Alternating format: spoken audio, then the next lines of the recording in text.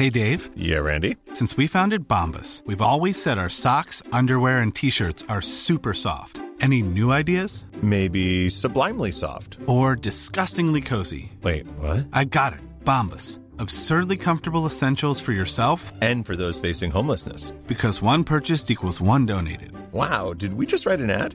Yes. Bombas. Big comfort for everyone. Go to bombas.com/ACAST and use code ACAST for 20% off your first purchase. It's 105. Is 105 something? I think it's still just in the kind of American infantry regiment category. 105, trying to thrive. Try to thrive. That's good advice. 105, try to thrive. I was recently on a rhyme-based online panel show, Pierre, called Sounds Like. Oh, yeah. It's devised and hosted by some young legends of the British battle rap scene. Right, yes. So I've had my rhyme hat on for a while. Do check it out. It's on the episode I'm on is now on YouTube. I'll put them on my Twitter as well. The show's called Sounds Like, and I had to do like a live battle rap, like a gentle version. A gentle version. Well, just like we were given a rhyme scheme, and we had to pass it between each other, and you had to just keep responding in the rhyme scheme, but you'd only just heard the rhyme scheme, and these are they're like multi-syllabic rhymes, so I don't know. So like the rhyme scheme you're given is Call of Duty. And right. So the rhyme you have to come up with, it doesn't just end with T or Uti. It rhymes with O or Ui. Yeah. Like a haul of booty or something. Right. Like that. Okay. And a ball of fruity. Yeah. A fruity ball. A fruity ball. Yeah. But it's fun to check it out. It's a good show they've got. Do you consider yourself a natural battle rapper? Well, in one of the rounds, they were quite impressed with what I did. And in one of the rounds, I embarrassed myself how bad I was. So I guess on balance, I'm fine. That's a good balance, yeah. And also it's good for entertainment. Like that's if you had a guest on a show like that, that's what you'd want. Exactly. If I just got on there and just tore everyone apart and I was just really serious about it. Yeah, you'd looked up stuff about their family. Really harsh stuff. Do you think I was just thinking about this because battle rap is poetry, isn't it? I would say so. Yeah, so here's a theory. Anything done sufficiently quickly is cool and aggressive, even if, in its slow or written down form, it is seen as incredibly old-fashioned and lame by the kind of people who would like it if it was fast and aggressive. Yes. I was thinking this actually about chess, because I'm playing a lot of online chess at the moment. Yeah.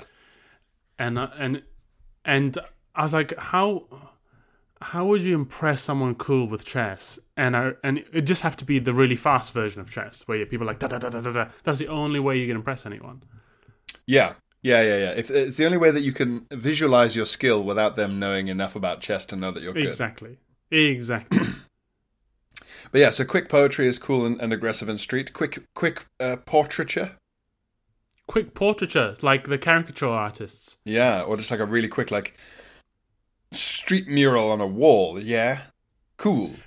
Yeah. Whereas when you see how those really intricate murals are made, they're like whole teams of people with cranes, and it takes days. Yeah, exactly. Whereas I'm talking one of those videos you'll see on Twitter or TikTok or whatever, where it's like a guy setting up the camera on the floor at a low angle, and he just kind of goes like with a spray can, and you're like, whoa, what? That doesn't look like anything. And then he adds like one line, and you go, oh, it's Tupac. And it's on always Tupac. It's always Tupac. I think I think in America there's some kind of law, federal law. Unless you're within Brooklyn, then it has to be Biggie Smalls. Yeah. But otherwise, it's Tupac. Yeah. Caricatures, yeah, that's quick enough to be sort of cool. Battle rap is poetry. Cooking? Yeah, cooking's just really quickly Because like baking is not cool. No, because you have to wait. Making a roast is not cool. No, because you have to wait. Flipping a pancake is cool. That's right. Flipping a pancake is cool. Stir fry is cool. Yeah, anything with flames. That's right. Leaping Yeah. up. That's good. What else is... I'm trying to think... other slow, lame things. Going on a lovely country walk. Right. But if you run a country walk, that's not cool, though. But sprinting through the countryside, like doing like a running thing, that's cooler, though. It is cooler. You look like you're in a Nike ad or something. Yeah. Running around them. Sex is the one, actually. Sex is the only one, which is less cool the quicker you do it. Yeah, if you're yeah, it's slow as like Barry White, isn't it? Exactly. Whereas if you're like, done! People make fun of you. Or even if you last a normal amount of time, but you do it like, like a horrible rabbit. And people will go, what the fuck? Where's the sexy Barry White attitude here? Where's the confidence? Where's the confidence? That's the important thing. It's just like it's the only one where it reveals a lack of confidence to do it quicker rather than slow. Yeah, it implies that you're not sure if you'll reach the destination you want to. Oh, hey, did you watch the television event of the week? I actually didn't. Oh. I actually didn't. I even got confused because I didn't realize it was on like a day early in America, right? And yes, so it was the shown Harry in and America. Meghan interview. The interview of a British prince was on in America first. Yeah. But then, because it was on in America a day early, all the articles and write-ups were done. So I was like, oh, I presumed it had been done in the UK. And then everyone on Twitter was like, oh, it's coming. And I was like, yeah, what? It's quite interesting. It's like, it's rare that news gets a teaser. Mm. You know what I mean? Yeah, it was, yeah. I mean, I read all the... I kept up to date, though, Phil. I had Twitter open, looked at the lash, then the backlash, then the backlash, then the backlash. Well, here's where you and I are opposite at the moment. I actually made sure not to look at Twitter because it would make me angry, and I actually watched the real thing. So I watched the full 2 hours and didn't look at a single comment on Twitter. This is like Children of Men. He's the only man on earth with an untainted take. He's got the purest takes. We are like some ancient myth where each of us gets gets half of the picture, and only together we are the smartest being in the world. But apart, we only have half of the picture each. That's right. Yeah, we have to kind of connect two bits of a kind of gem on a necklace. But you know what? I thought it's funny that it was it was on ITV. The Harry and Meghan interview was on ITV a day after it was on in America. Yeah. Presumably just because the Queen couldn't figure out a VPN. She's like, how do you click the flag thing of the and I pick America, pick this one. That's Puerto Rico. Oh, this one is Chile. Oh, I hate all these. This one is faster, but it wants $7 through PayPal. Yeah, so ITV went, you know what, we'll put it on for you. Turn on Channel 3, 9 p.m, number 3. No, that is ITV. No, it's the same thing. Yeah. Yeah. It's not a different channel. We're telling you the number on the knob. No, it's not on Netflix. You don't have to put it on Netflix. It's, No, Netflix isn't a channel. No. No, Netflix isn't a channel. This is just your regular TV, but it's Channel 3. All right. Okay, thank you. That's all right, Mom. All right. That's a good idea. Just having to formulate a response to if an old person asks you if Netflix is a website. You're like, well, I mean, kind of. In the sense that everything is, I suppose. I mean, it has a website. I don't know if you'd say it's, in essence, a website. Can you imagine what would happen if the BBC had shown it? Yeah. The bias... British Bias Company. The British Bias Company. That's Harry should have turned to the camera and looked down the lens and said, "You want to see this on the BBC?" Of course, it's the classic. You won't see this on the BBC. It's the purest example. Literally won't. Apart from pornography, perhaps. Well, depends how artistic it is. How artistically it has been integrated into the drama, or how decadent your imagination is. But it was good watching, for the most part. What are your hot takes, Phil? They're fresh and preserved, and no other human hand has touched them. My hot takes are that our preview assessment was pretty much right. Yeah. It's 2 hours of... Imagine the cage that is made of gold. It is all basically 2 hours of that. I was a royal, but also I had a job. It was the worst of every possible world. And, Meghan highlighted a couple of more serious issues, some mental turmoil that she went through, and something racist one of the royals said, who they will not name, but is obviously just Prince Philip. Oh, they've said it wasn't the top two. Well, is Prince Philip considered the top two? The Queen and the Duke of Edinburgh are the top two, yeah. So it wasn't... Oh, wait, so they've said... This is a thing. They've come out and said, okay, but not those two. It's so, like...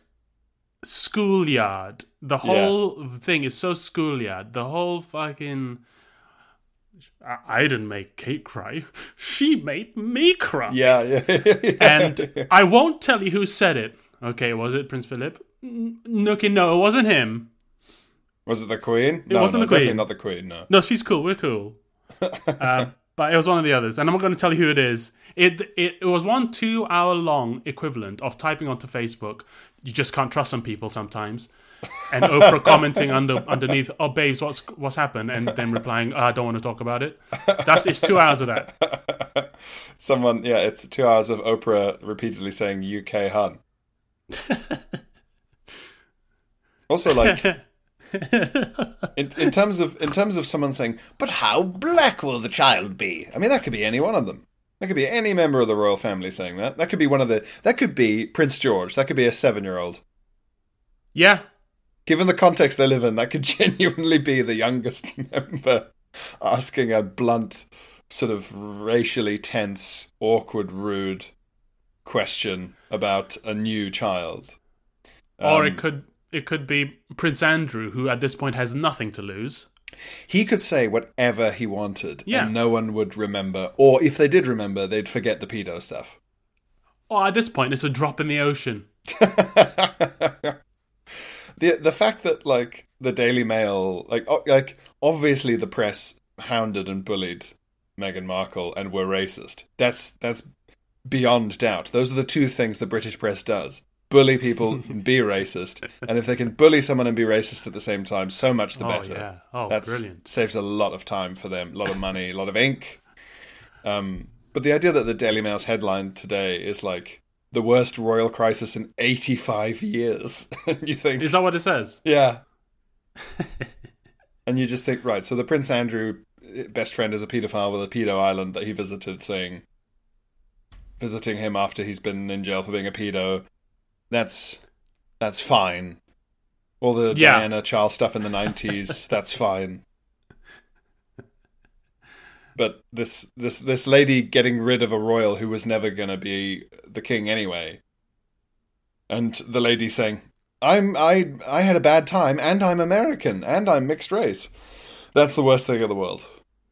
Yeah. Those three things are the worst thing in the world in the eyes of the Daily Mail, which makes nothing but sense given its brand, but you have to admire their commitment to being absolutely insane. The royals or the papers? Both, mainly the Daily Mail. Yeah. The papers don't, like, no paper has a commitment to being insane as profoundly as the Daily Mail. They every day they show up. Well, that's they've painted themselves into a corner. That's their market. That's the people they serve. People who are, if not themselves crazy, certainly like to entertain the insane sides of their personalities. Yeah, it's like rage porn for them, I guess. Yeah. And obviously, but it's wildly successful because all my friends who complain the most about the Daily Mail and its awful coverage are always on its website. Oh yeah, I mean the amount of times I've seen, well, back when I was heavily on social media, the amount of times when people would just post a link to Daily Mail story going, "This is disgusting. What a rag the Daily Mail is." And I'm just sat there thinking, well, good on you, sort of widening their reach ever so slightly. Well done. You've really shown them there, giving them all that free circulation. Given that they're a business model that you know as well as I do is only about publicity and clicks. Like, that's how it makes its money. There's no other way it makes its money anymore. Yeah, you're essentially saying, this is the Daily Mail's GoFundMe. You should add a couple of pounds by clicking. But yeah, I mean, even people, who hate the Daily Mail and stuff, but I mean, they'll go on it to browse it, I mean. That's how addictively they've designed the website, especially the sidebar of shame. Oh yeah, I mean, the sidebar of shame is similar to the Twitter infinity scroll. I think there's someone at Twitter, we always forget these things were invented, and the infinite scroll was invented, I think, or was it a guy at Facebook invented it? But the infinite scroll, which, I fall victim to all the time, where it never ends. So you just keep going and going and going and going. There should be, I would love it if some really meddling country like Switzerland or Luxembourg is going to pass a law at some point saying, okay guys, there's infinite scroll is illegal now. You can't have it. And I'm going to move there because it's really bad for you. You just see the story in The Times as you open it over a lovely breakfast, and you look over your half moon glasses, and it says, Luxembourg has banned infinite scroll. All right, and just quietly wrap up the paper, and you pack away your stuff, and you put on a beige trench coat, and whistle for a taxi, and I carefully put my breakfast in my pockets. Just take me to Luxembourg. Luxembourg City, please. No, one way. Just to be really clear with anyone watching. It's so bad for you. But yeah, I mean, I know people who are like committed intellectual progressives who are just like infinitely scrolling past pictures of women in bikinis that I've never heard of, who've had a fight with another woman in a bikini who I've never heard of. These are important fights. Yeah. Do you know that thing where, like, sometimes you read a book like Lord of the Rings, or you come to maybe a television series like Game of Thrones or something like long running, and you accidentally watch an episode from like season 15. Yeah. And you're just like, I can't, this is exhausting because so much is being implied that I'm supposed to know, and I can tell I'm missing most of this. Yeah. Or when Tolkien in Lord of the Rings is like, Benathor, the son of Grandliel, who fought thousands of years ago, and it just goes on and on. That's the feeling I get when I look at someone like over their shoulder as they scroll down the sidebar of shame, because it's just like, you'll never guess what Tizzy said to Marbella tonight, like last night at the Fuck Shack, and I was like, what, Fuck Shack? I haven't even heard of the people involved. I don't know if it's a location or a film. Huh? Fuck Shack? Fuck Shack? There's a Fuck Shack now? That's you saying that out loud over the person's shoulder. What? There's a Fuck Shack now? And they're like, who are you? Yeah. Like the amount of like I've had to learn to survive about Married at First Sight and then Married at First Sight Australia. Yeah, I was confused. I thought there only was one, and it was in Australia. No, it turns out there's more than one, and now I know that, and now I have an opinion on some of the Australian people, which I don't need to have. They'll never come up again. Well, they will come up again when it's celebrity Married at First Sight.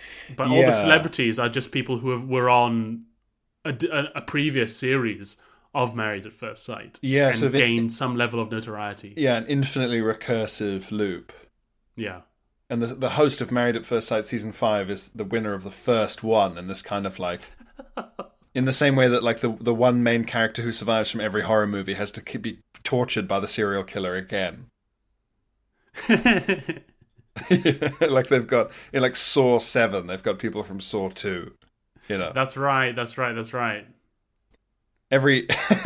Whenever they do that with someone that's like hosting or on a show again in season 5 and they were on in season 1, like a reality show, it should show them like waking up in the Big Brother house having been kidnapped and just just screaming as they look around at the colourful walls.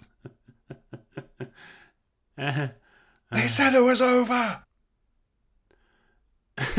They promised I was free. As they slam their fists on the plywood. In a way, you are free, but now you have to do it to other people as host. Yeah, exactly. Yeah, you're not supposed to know or remember this many people. It's not good for you. Well, what is it? The Dunbar number, right? Dunbar number, 150. 150. We're only designed to know 150 people. Yeah. And now every day we are sort of asked to expand that to thousands of people. Just like most people could probably name, if they really sat down, 150 celebrities who they've never met. Yeah. So what does that do to your Dunbar number? Because it's like, well, I don't remember half my primary school class, but I do remember Brad Pitt, so... Yeah, it's interesting, isn't it? I remember who he is, because he's Brad Pitt. And we were in Fight Club together, my brain thinks. Yeah, gosh. Do you think Brad Pitt takes up one of your Dunbar numbers, or is it someone? Does it have to be someone you feel you have some relationship with? So someone you reply to on Twitter, someone you message, you know. Do you think he takes up interaction? Do you think he takes up a Dunbar number, or do you think he's in the memory area of the brain reserved for like gods and mammals? Yeah, exactly. Like I remember Brad Pitt in the way that maybe Stone Age ancestors who had the Dunbar number correct would remember Kaluki, the god of rain.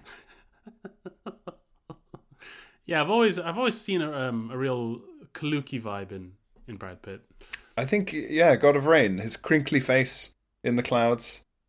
He certainly makes the ladies wet. And the men by pissing out of envy. Does that work? Well, that's how it works for me. Yeah. You know what they say? See a handsome man? Piss. Yeah. Handsome man, piss in pants. That's almost a multi-syllable. See, yeah, I'm trying to think how I could see a handsome fella. Like you could change that to make the rhyme work. See a handsome fella. My glands will sweller. See a handsome fella. Your trousers will be yellow. Yeah, but ideally you'd rhyme it with the handsome as well. Oh, okay. You've learned a lot make your pants go yellow. You've learned a lot from battle rap.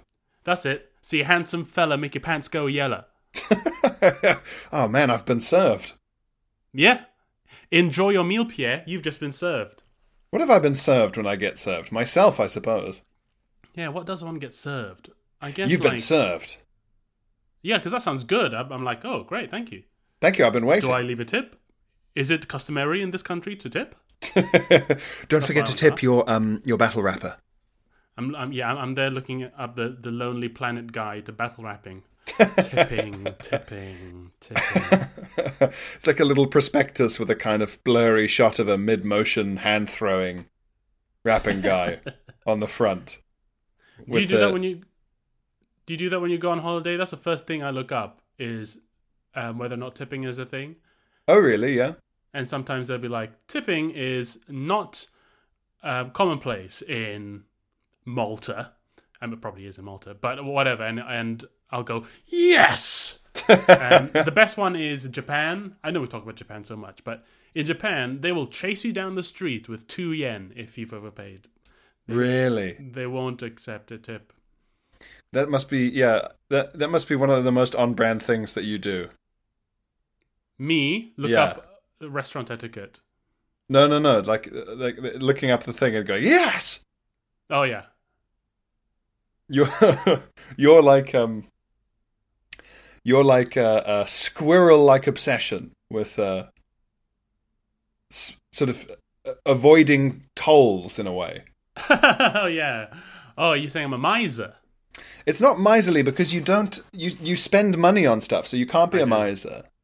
You do buy things. You're not like in a shack with nothing nice. But you have that like something to do with tolls or like avoidable expenses. Right. I've never noticed this about myself. I think so. I think any expense like a Are people saying this behind my back? Oh, there goes Phil avoiding another toll. Oh, there he goes. The toll avoider, we call him.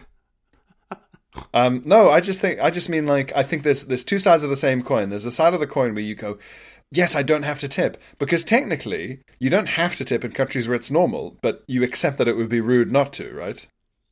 Yeah, and would financially. Yeah. But my words are failing me. Inconvenient? Kind of, yeah. Fuck over. Sure. Someone, yeah. Yeah, and you understand it's been built into the local economy and blah, blah, blah, the presumption of a tip. So, like, you're not against tipping because you're doing it when you are seeing it as the rules ask you to. Yeah. But when the rules don't ask you to, that's a big bonus. And the other side of that coin is how much you hate avoidable fines or losses of money. Oh, yeah, that's a big one. I mean, especially when I first moved to London, I remember I got fined, like... The one day I didn't take my Young Prince's Rail card out was the one day I got inspected on it. I had to pay a fine of, and because I'm using it on my Oyster card, I tie it to my Young Person's Rail card, which people don't know you can do. You save a third on your TFL travel, a third, and they don't advertise this. You got to do it, guys. If you've got a Young Person's Rail card and you live in London, tie it to your Oyster card. I'm pretty sure it's better value for money than contactless. Yeah. Anyway.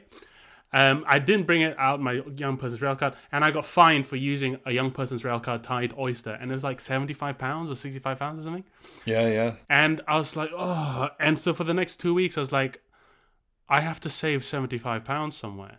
No, yeah, and see, this is the thing. This is what I'm saying. And so I would hope to catch myself wanting to buy something that was £75, and then I would be able to go, no, I can't have that. So I've denied myself that, and I've made up for the fine, which was a glitch. I think I see those things as a glitch. So I find sort of like a glitch in my life that I have to fix. So if I got fined, I've got to fix the mistake. And so next time a purchase of that amount comes up, I'm not allowed it. You do this kind of weird mini Lent. Yeah, in your own mind. My theory is that I've played too many video games in my life, and so my first instinct when I make a mistake or do something wrong is that I want to reset, I want to reload a save point. Okay. But because I can't do that yet, Mr. Bezos, get on it, but for now I can't. And so I have to try and negate the mistake some other way. I have to cancel it out. I'm getting better with this. I've managed to view it as that is the cost of me not doing it again. Right. So the cost of the lesson. Yeah. So it's like that's a good way. So it's like I was always gonna fuck up this thing. It's just that now I've done it. I need to be like, okay, I've paid to never do that again. Does that make you a fatalist, though, to believe that you were always going to make the mistake? Because that's what drives me mad, is that I could have done something a little different and I wouldn't have made the mistake.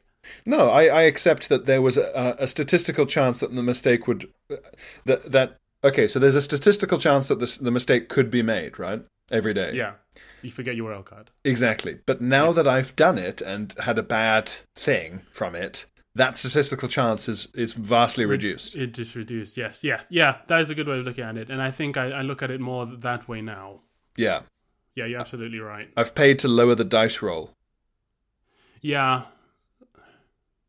I think about that like my back injury, when I pulled my back quite badly. Yeah. And I think, if only I had lifted that weight correctly. But then I think, well, if I hadn't hurt myself, I've been so careful ever since. If I hadn't hurt myself, would I just done it at a different time? Or would I have done it at a point of my life where my body would be less capable of recovering? Yeah. And yeah, you have to look at it that way. But for a long time, I didn't see things that way. And oh man, it's hard. When you're ready to pop the question, the last thing you want to do is second-guess the ring. At BlueNile.com, you can design a one-of-a-kind ring with the ease and convenience of shopping online. Choose your diamond and setting. When you find the one, you'll get it delivered right to your door. Go to BlueNile.com and use promo code LISTEN to get $50 off your purchase of $500 or more. That's code LISTEN at BlueNile.com for $50 off your purchase. BlueNile.com, code LISTEN. Since 2013, Bombas has donated over 100 million socks, underwear, and T-shirts to those facing homelessness. If we counted those on air, this ad would last over 1,157 days. But if we counted the time it takes to make a donation possible, it would take just a few clicks. Because every time you make a purchase, Bombas donates an item to someone who needs it. Go to bombas.com/ACAST and use code ACAST for 20% off your first purchase. That's bombas.com/ACAST, code ACAST. Oh, you can't live in regret towers. Oh man, I am the superintendent of Regret Towers. I never leave. I lock up every night when everyone else goes home. You've got a big ring of keys. Yeah. When there's a noise in the night, I have a big torchlight and I go, "Who's there?" That's me in Regret Towers. Quiet out there. I'm thinking about my regrets. You live in like a penthouse at the top. You're the super. Yeah. Yeah, the only superintendent who has the penthouse. Yeah. You're the super, but it's because you bought the building when it was cheap. Mm. Sure, a lot more people interested in moving into Regret Towers these days. I remember when this area was, it was a slum. Yeah, Regret Towers is hard to leave. It's like Hotel California. It's hard to leave California. Hotel California. Oh, Hotel California. Yeah, you can check in anytime you like. Yeah, that's that's right. But yeah, I think that those two things are the same side of the coin. There's something about like little points or money points, or that's -7, Yeah. That's +7. Yeah, I'm really bad for it. I'm really envious of people who like lose a bit of money and then go, "Oh well." What can you do? I think it also always depends on how much money they had to start with, of course. Yeah. What's really impressive is when someone doesn't like. Well, it's not impressive. It's like kind of terrifying, but I guess you shouldn't be able to shrug off a certain amount of loss if you don't have that much more than the amount you're losing, right? But then some people can still do that. They're just immune to the feeling. Yeah, exactly, yeah. Well, you'll never be a gambling addict. That's true. I mean, we play the occasional poker together, and I can't. I'm very. If I lose enough money, I just go, well, I can't play poker for a while now. Until my mana recharges. Yeah, man, gambling addiction is a brutal thing. I don't get it myself. I could never do it, but I understand addiction. Oh, well, yeah. I'm addicted to chess right now. I'm definitely addicted to chess. I play chess a lot at the moment. Yes, gambling addictions are harder to comprehend because from the outside they look like someone feeding money into a negative equation. But it's all about the thrill and the love of the game and the odds and maybe this could work and the self-harm of it all. Yeah. The glorious juicy damage, Phil. Well, I'm currently reading, and I've been reading it for a while, and where it's why part of the reason why we were talking about regression to the mean recently. But Daniel Kahneman's Thinking Fast and Slow. Oh yes, I'm reading it slow, but it's all about biases, and it's all about human biases and how our human brains are always ignoring statistics, and we just go for what we feel, what we think in our individual case, and we extrapolate individual cases to embody a general, but we never use a general to inform the particular. So if you meet one person, say, who is we meet one person who is from Luxembourg, and they're really rude to us. It's very easy for us to go, people from Luxembourg are rude. But if we read a statistic that said, people from Luxembourg are very rude, and then we met a friendly Luxembourgian, one of the few friendly Luxembourgians, we'd go, oh, that statistic is wrong. Luxembourgians are actually very nice. But it's incorrect. Yeah. You should always follow the statistics. But our minds are not, we're not attuned to following statistics. We follow our own experiences and the stories we make. On the presumption that the statistics are correct, of course. Yes. Yeah, that's a heavy assumption, of course. Yeah. Yeah, I've got that book, and I've read sort of bits of it, and I cannot think of any other book where every chapter is a life-changing revelation that I almost immediately forget. Yeah, you just kind of have to stick with it. It's one of those books where I'm reading other books while I'm reading it. Yeah, I remember quite long. Reading it, and at the end of every chapter, I'd be like, what? And there'd be like, some stuff would be quite complicated, and there's a nice little summary at the end of every chapter, and I would go, my God, the scope of this. Well, if you could just master this, then... And then I could feel it like draining from my mind. I could, like liquid just coming out of a sieve. Just blah, blah, blah. And as I was saying, well, now that I know this, potato, apple pie, blah, blah, blah, blah, blah, blah. I could feel myself going stupid again. Just turning back from man to mud. Yeah, just turning back into this gorilla going, having... just elevated myself to the status of a sort of god.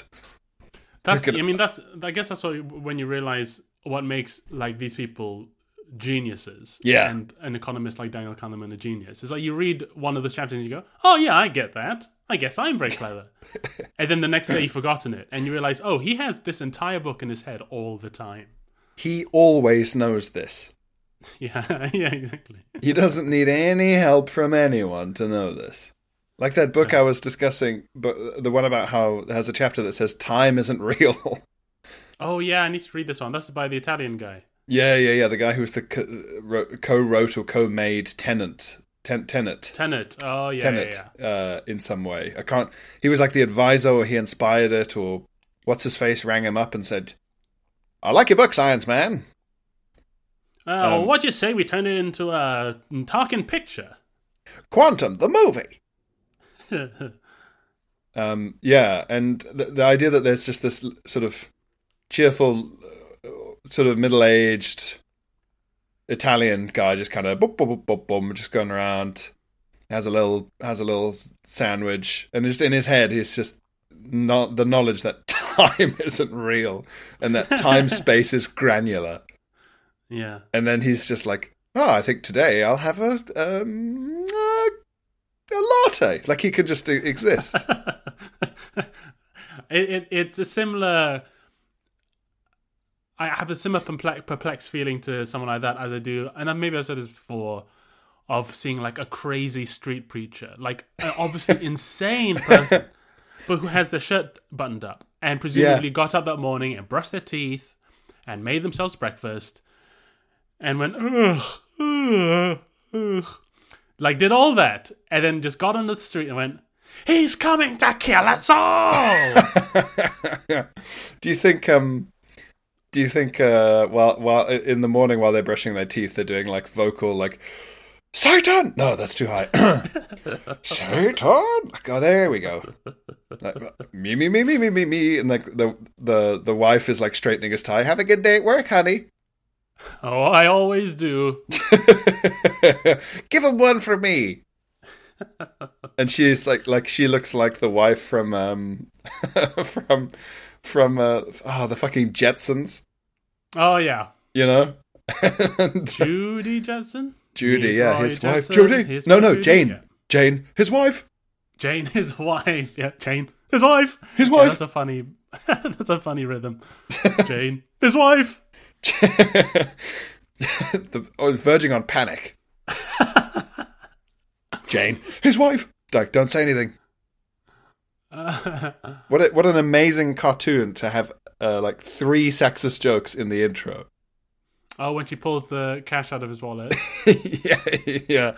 And this guy's like something quite addictive about 1950s to 1970s media is just the idea of like, obviously there's sexism and then there's racism in some of them as well, but the relentless certainty that every man is just miserable and hates every element of his life is sort of astonishing in its consistency. You'd think, isn't there one show where the guy's like, he's just fine? And they're like, no. He hates his wife, his children are awful. Maybe it's because maybe it's something about comedy having to be some sort of inversion of society. And so in comedy, in the funny situation, the guy is the powerless one and the wife holds all the power. Yeah, I mean, it's interesting looking back, isn't it? All these shows where it's like, even the Jetsons or the Flintstones or any of those, where it's like a guy with a job who's like, yes, Mr. Spacely, no, Mr. Spacely, and having to like get kicked around and he's not paid enough. And it's from an era when an entire house with no mortgage was 2 years' salary. Right. It was like the easiest it's ever been in history to be a landowner. Oh yeah, the quality of life was unbelievable. The guy who managed your local McDonald's, his wife and kids didn't have to have jobs. Yeah, and all the sitcoms are about clocking in for another day at the office. That's right. Yeah. Well, I'll be here, dear. I don't need to work, remember, because you make so much. Yeah. Bye. You make so much money that I'll be here perfecting our home we own. For you to come back and complain about how hard everything is. Yes, for you to come back to a fully made, elaborate dinner. In a beautiful, huge house. That you own. Must be worth millions now. Yes. Yeah, that you've bought in an area that's going to be heavily urbanized over the next few decades in a kind of gentrifying way, or... Your boss is coming over for dinner, while I only have this huge open-plan kitchen to make that dinner in. What's the dinner? Why, it's the most expensive meats in the world. And it takes 7 hours to cook them, and I have all that time. Yeah, they're just complaining. Speaking of, have you watched WandaVision? No, everyone's been creaming their jeans about it. The sprinkles I've received through my feeding tube on Twitter look very delicious. It's good. It's so interesting. It's 2 characters from the Marvel Cinematic Universe, and they're without spoiling anything, they're in an old American style sitcom. Yeah, and it's Vision and Scarlet Witch. Is that right? Wanda. Was she Wanda? Maximoff, I think the name of the character is. Like, not very interesting character in the movies. I never cared about them. I found them quite boring. But this show is pretty good. Is she Scarlet Witch or is she her own thing? Oh, I don't know. There's too many. I've given up. Yeah, it's too many. It's like Pokemon. Yeah. The Marvel achievement is extraordinary in the amount of detail and the diversity of characters. They've somehow managed to get the world to follow. The world. It's unbelievable, their achievement. I mean, and WandaVision is such a weird show.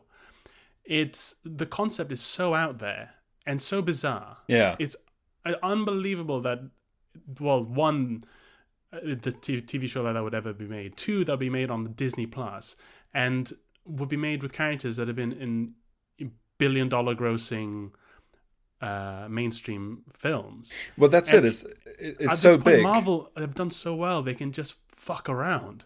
Whereas but that's the overspill. DC haven't even got the first film correct.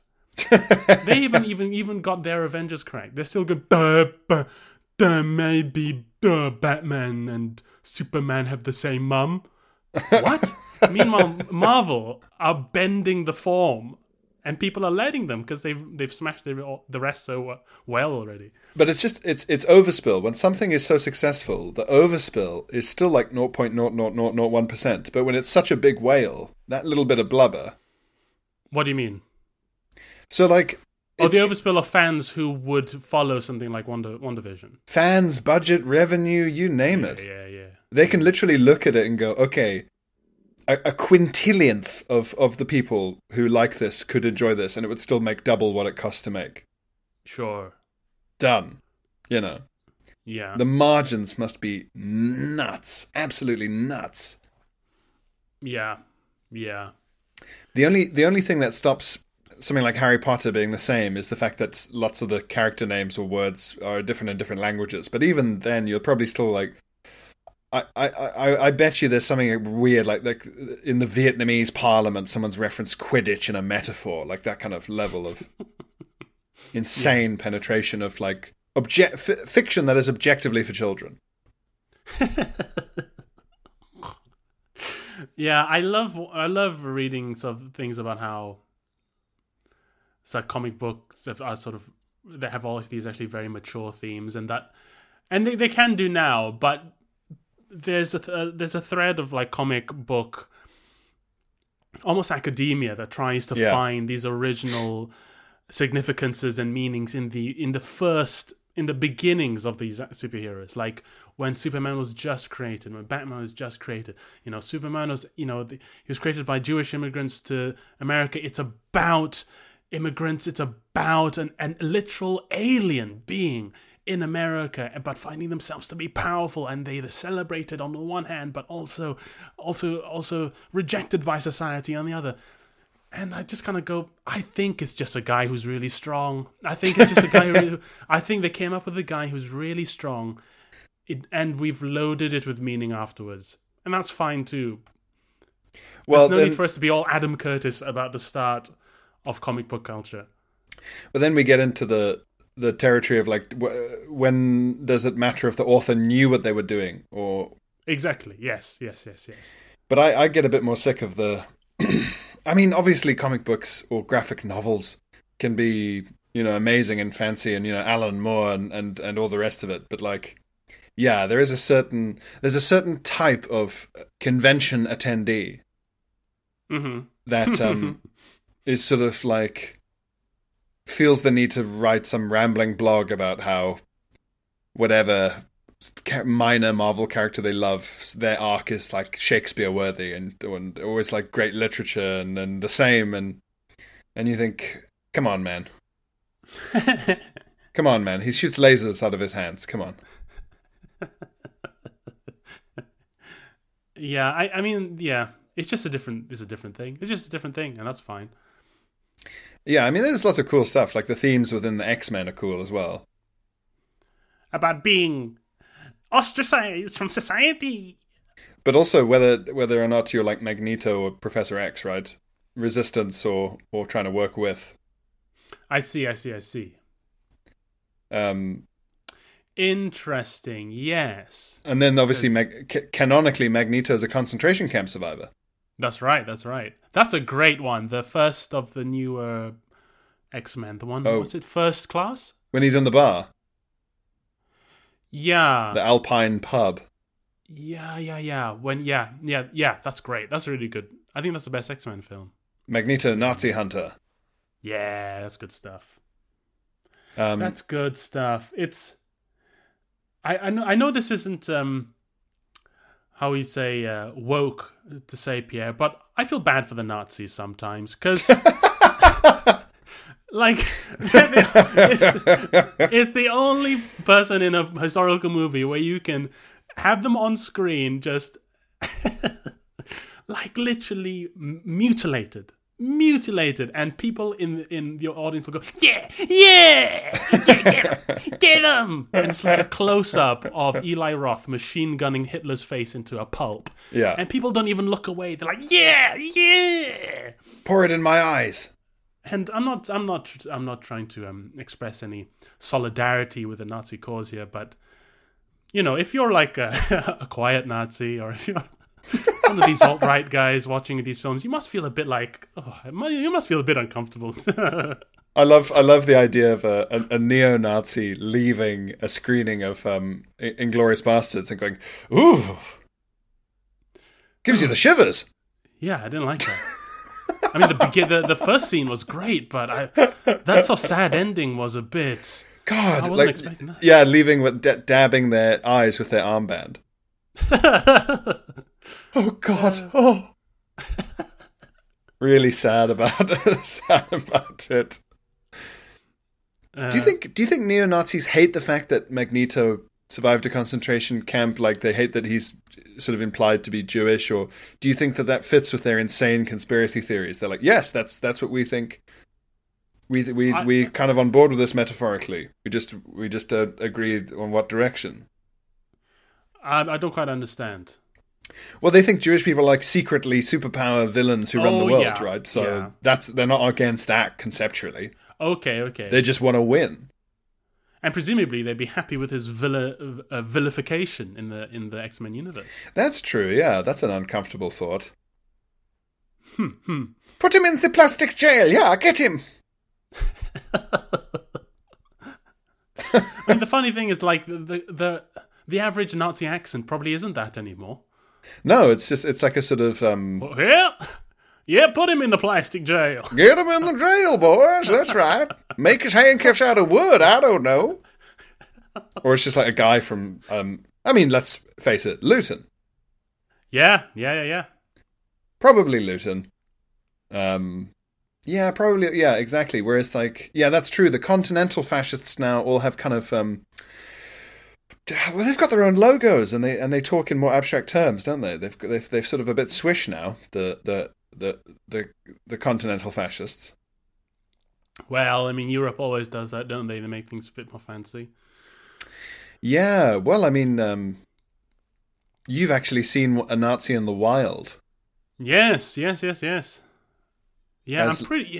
As illustrated by Lumps, the illustrator, who's great on Instagram. Check him out. The Tube Nazi. The Tube Nazi, that's right. And I probably asked you this before. He had a swastika just on his head. Can you not get arrested for that? I guess in Germany, not here. In Germany he would. It's not illegal to just have one.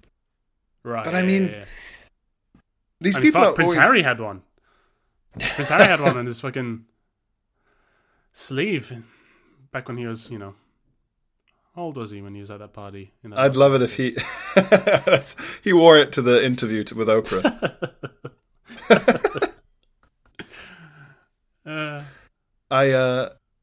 We just think the royal family's a bit racist, actually. They just they wouldn't let us dress however we wanted. I felt very repressed. It would be amazing to have a chat. How do you become a neo-Nazi really now?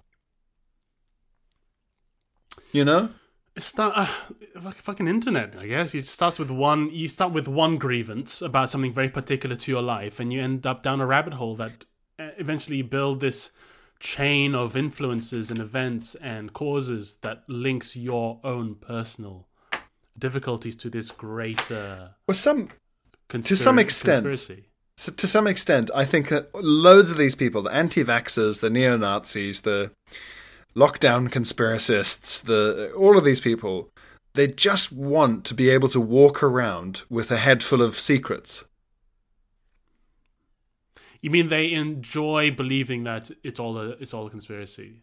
I think they enjoy it. Obviously, they are, actually motivated by racism or whatever. It's not that they aren't sincere, but I think a lot of the appeal is them going like, I know the things, and if you knew the thing about me, then I'd be in trouble. But I'm not. I'm like undercover. Yeah. I mean, it's the equivalent of what we say about the far leftists who don't want to win. It isn't about winning. It isn't about changing things. It's about feeling something other people don't, or and that having you're a club. part of an important fight. Yeah, I'm in a big fight, and Yeah, LARPing. It's like LARPing.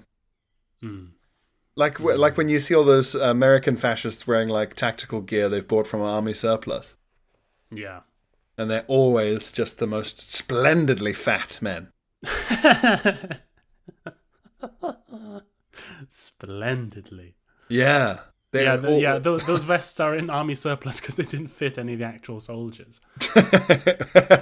Or when you see this like bulletproof vest that's like a third the size of this fat guy's chest, and it's like, you're really hoping they aim for the vest, right? Yeah, you're protecting one ventricle at this point. one segment of your hyper-enlarged liver is safe from an imaginary bullet from a police force that is more similar to you than it is to any other segment of the population. Yeah. Isn't it nice having so little news about America at the moment? It's like America has... It's like America's deleted its social media. I mean, it literally has. It literally has. Did you see Donald Trump is suing or making a legal demand that the Republican Party stop using his name and face to raise money for itself? Really? Yeah, yes. He's saying, like, you don't have any rights to my image. You can't do that. Because he's a brand. That's hilarious. Isn't that amazing? He's already, like, slapping their little hands away from his pockets. That's so... I don't... Yeah, because some of the Republicans who sort of were flirting with denouncing him are now sort of back on... Are they back on the wagon? They're pretty back on the wagon. The only ones who aren't are the ones who want to run themselves. Yeah. This is something I'm not sure of. If he wins another term, that is his second term done, right? You're only allowed 2 terms, and even if they're split apart. Yes. All right, okay. Yeah. Yes, the last person to do 2 terms but split, I think, was Grover Cleveland. Long time ago. Grover, yeah. Wow. Yeah. He loved groves. Groving about town. That's right. But has there ever been a group more, I'm going to say it, Phil, cucked than the Republicans by Donald Trump? It's embarrassing. He burst in through the doors, took everything from them, personally insulted them and all of their wives, and in some cases their dead fathers, made them still support him for 4 years, exploded and left. And they're still like, come back, daddy, please, please. It's funny for a party so heavily identified, a party who so heavily identified themselves as being the party of freedom, liberalism, as in bigger liberalism, as in being in charge of your own destiny, to be completely beholden to the whims of one man. And the party that's supposed to be like, we're tough, okay? And we don't need any... It's all about self-reliance. Tough decisions, you know, and strong values, Phil. If anyone messes with me, then who? And all you need in America to succeed is the grace of God, a strong spirit, and rights to the Donald Trump trademark. Yeah. And then, Donald Trump just shows up and says to Ted Cruz, your wife's ugly and your dad killed JFK. Which like, he literally said. He literally said. You got an ugly wife and your dad killed JFK and you're a fucking loser. And then he's just like, do you want me to suck your dick now? Or what does he say in private? I'm obsessed with what these people say in private. They must know. Ted Cruz went to Princeton or Harvard or one of them. He's not dumb academically. Yeah. Unless he was a legacy. Maybe he just got in because he could afford it. He might have been like a George W. Bush Harvard person. That's true, actually, yeah. Where they just went... guy who should be like running a karaoke bar, we're going to teleport you into Harvard almost to see what happens. There's a wing that's Yale. He's your Yale, dad, so you can. Yeah, the dad wing. We're putting you in the dad wing. You know, like Harvard and Yale and Princeton. You're literally under your father's wing. Yeah, you know that the dad wing of Harvard or Princeton or wherever is where all the best parties happen because those guys have nothing to lose. Okay, guys, that is enough Bud Pod for this week. We hope you have a good week. Freedom is coming. Bye, Stay everybody. safe. Bye. Bye. Stay safe. Selling a little or a lot? Shopify helps you do your thing however you cha-ching. Shopify is the global commerce platform that helps you sell at every stage of your business. From the launch your online shop stage to the first real-life store stage, all the way to the did we just hit a million orders stage. Shopify is there to help you grow. Shopify helps you turn browsers into buyers with the internet's best converting checkout. 36% better on average compared to other leading commerce platforms. Because businesses that grow, grow with Shopify. Get a $1 per month trial period at shopify.com/work. Shopify.com/work.